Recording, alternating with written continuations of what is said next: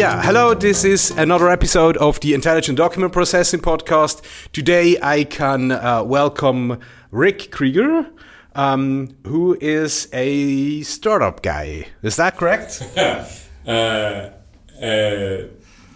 say yes. Yes. No, what is a startup guy? That's a very good question. Actually, when we first met, I think it was in the context of when I was doing Accounto and you was at Connect. Exactly. And that's actually funny. And I remember we got to this. You sort of called me up and said, "Hey, I need bookkeeping," and then I come over to our place. I need to explain it to you. And and there was this very generic office where there was like just a couple of tables and four tables and some chairs, and you were there, this super energetic guy, talking a lot, and I was like going, look, this is going to be a venture that's going to the moon, and we're going to build this, and we're going to build that. I mean, not like O-tone, but it actually was in the sense of that we were going to build this and that, and I was asking, and what's your business model? And they said, well, we're going to replace ATMs because cash will be super relevant in the future because there will be less ATMs. And I was sitting there thinking, why did I come over? Because that sounded like a very bad joke. But you are, as a person, you have been very convincing. So and very fun. So and then later find out you also was actually are a great entertainer, sort of comedian guy as well, and on drinks at night. On drinks at night. From 8 to 8, I'm very, very, very, very serious. All right. Not a second. Yeah.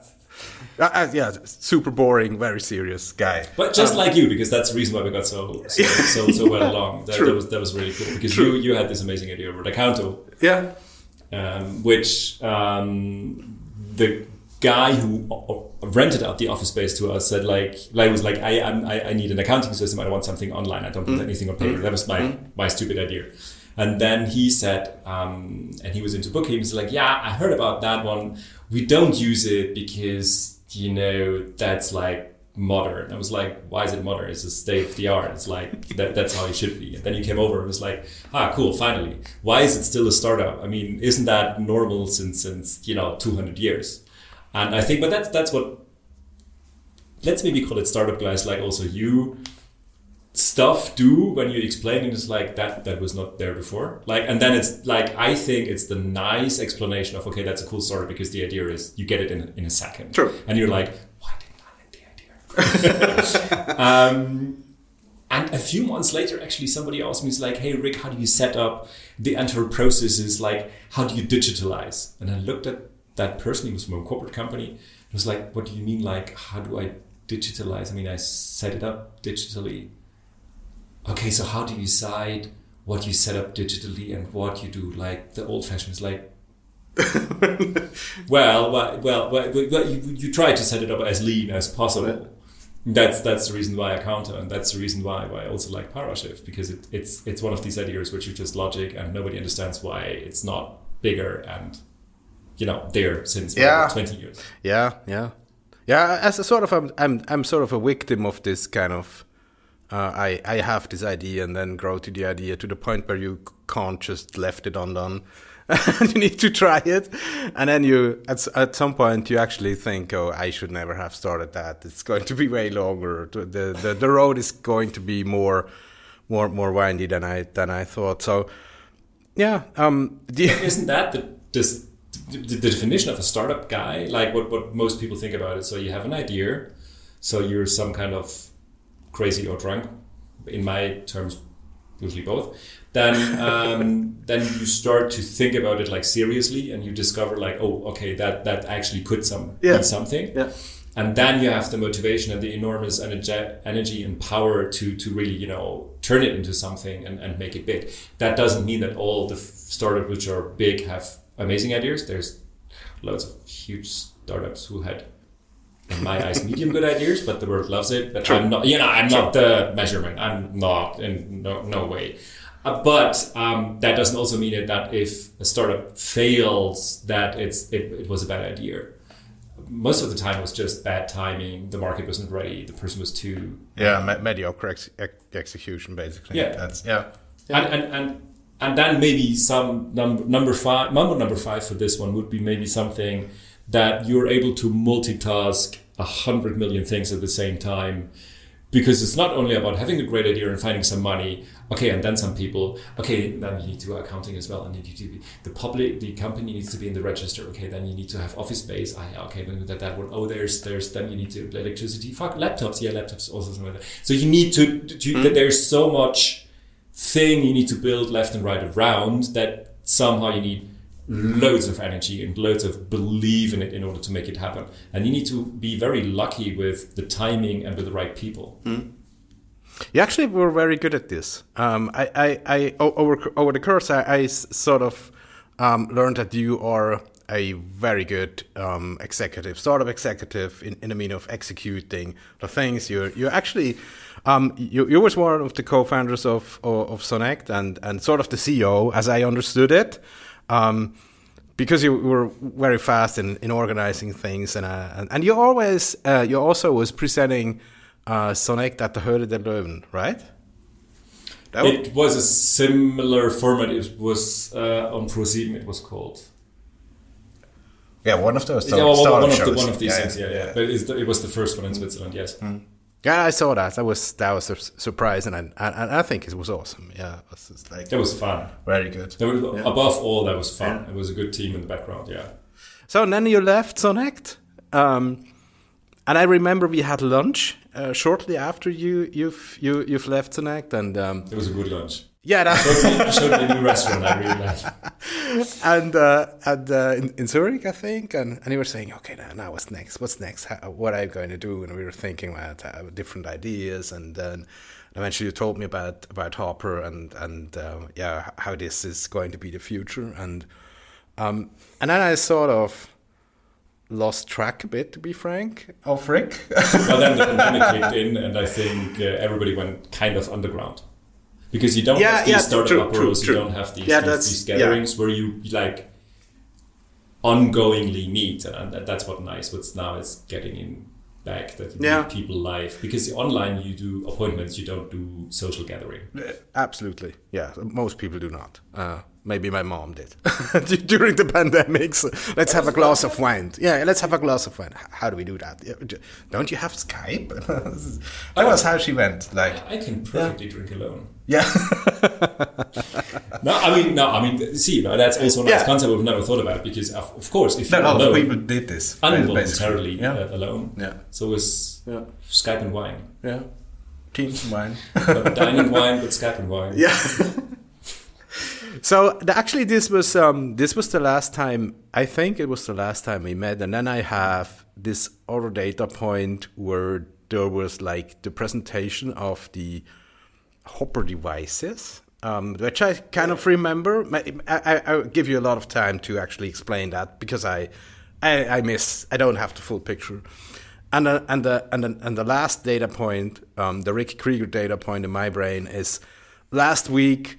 Coinbase announced that the HOPR token was actually listed. And was actually exactly as that order and that easy. So that was launching of a HOPR device as a blockchain company and then going on a big listing. That's my perception, That's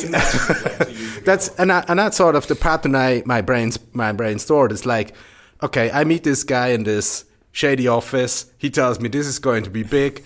And then the next thing I see is him on television, and Sonect is actually going to be a big success story. And then there's like this crazy repetition of the same pattern, like where you tell me, well, this is going places, HOPR will going places, and we have like one intermediate step, and then this is this freaking Coinbase listing, which is really, really awesome. So I'm happy if it looks that easy from the outside. And actually, it's much easier, to be frank. I'm not saying it. I mean, yeah, it looked very easy. So it looks like... That's how it should look, no? Yeah. I mean, you want to motivate and engage more people to come into the startup space, and that's the only way how I motivate other people to kick in. Like, hey, that's more... By not telling them how much of a drama startup life is. You can't. Yeah. I mean, it's like, so people ask me, no, there's many people who have the perception like, I mean, that perception changed a little bit, but maybe you have similar experiences. There's many people who tell me you became a startup founder because you never wanted to report to anybody. You don't want to have a boss. It's like freak hell. Seriously, never. I mean, having a boss is amazing. Absolutely. Absolutely. Yeah. It's like, it's not my responsibility. Yeah. Fine. Yeah. You're responsible for everything. Yeah. There's no toilet paper. I know there's more important stuff.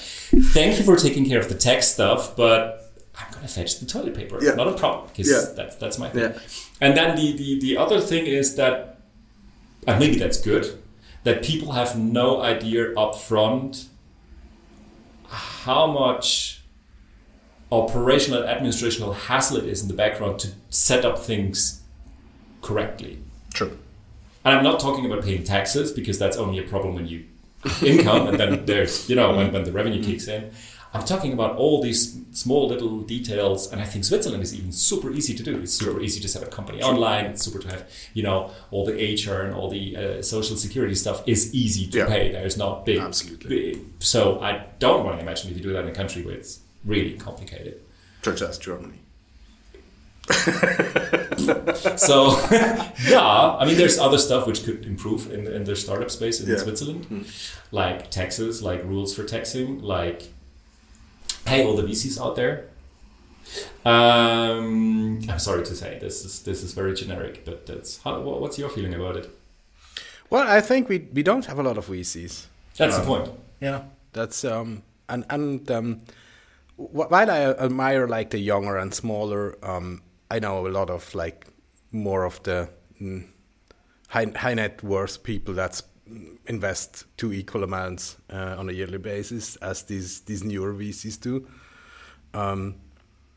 It's sort of hard to get, and I think most of the people underestimate how important it would be to have real VCs here. So that thank you. Yeah.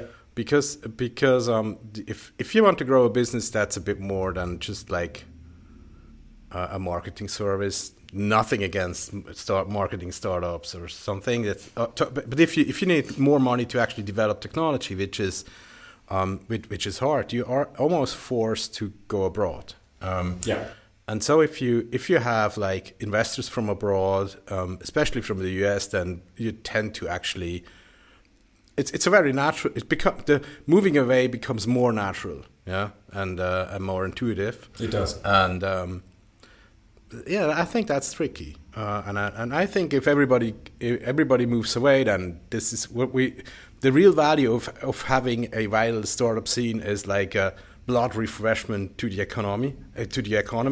And I think we should have more. Fostering more the whole system, the startup system, and I don't think it's done by creating even more incubator programs and all these kind of things. I think what really would help is people taking investment very seriously here and really take the risk into. I mean, I'm biased technology companies, basically, because I think that's really. That's really what could help Switzerland quite a bit. I don't want to criticize VCs too much, but I have to agree with you, and that's my personal feeling, and that doesn't mean that this is the absolute truth. But I agree with you a lot, and I don't really know what the solution would be. Maybe more successful startups, but because I feel that some VCs just invest in what they really understand and are comfy with. Which is a generic problem, because if you want to invest in disruptive companies, takes a lot to understand it. And also, of course, the VC can't think through every idea to death, so you have to see the team, the market. So it's complex analysis for the VCs. That's a fact. It's work. Exactly, that's the point, and that's where I feel that some VCs, not criticizing all of them, but some VCs in my eyes, it feels a little bit more like gambling. I know a few ones who take it really serious, and I think that it's a perfect match, because I'd like to be challenged, and I like to see a VC challenge the startup, but also help them and support them. Most VCs just throw money at you, and they want whatever reports. Most of them can't read, or most of them then don't read. Maybe I really just know the bad ones, but most of them. But a VC who is throwing money at you should say, okay, I'm doing this and that amount of money in a first round. I want to see this and that. This is where I can help, and then really do something. Pick up the telephone, dedicate, let's say, only 2 hours per month. And I think this is from people with connections, with know-how, who really can move the needle a little bit. These 2 hours per month would be outstanding. Yeah, would be game changing for most. Exactly, that is complex, and they need to do their due diligence and make their analysis. But I think it's complex on both sides. But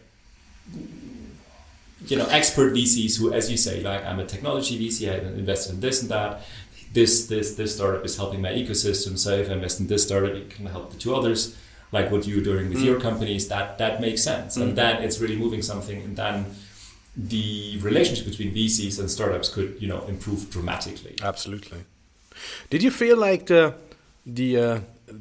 narrative, or sort of the notion has changed? Where I think there was like a lot of discussions not on the same eye level. Like there was like startups were pitching for VCs, and there was like sort of bad behavior, not responding back from VCs, or ghosting in the process was very common. And I think it's very hard to actually have a proper impression of the situation. But what I felt is like the last 2 years, there's like a lot of companies starting to beg for investments. I mean, VCs. It sort of felt like the coin flipped. Yeah, so. At some points we were starting to be contacted by really the A brand VCs from the US very systematically, checking in super early. They exactly knew that we were in a stage where they would not invest, but sort of starting to keep the relation just. But that's to be ready. That's how it super should professional. Be. It's like, hey, I heard about your product. Let's start to keep in touch, because nobody gets a meeting.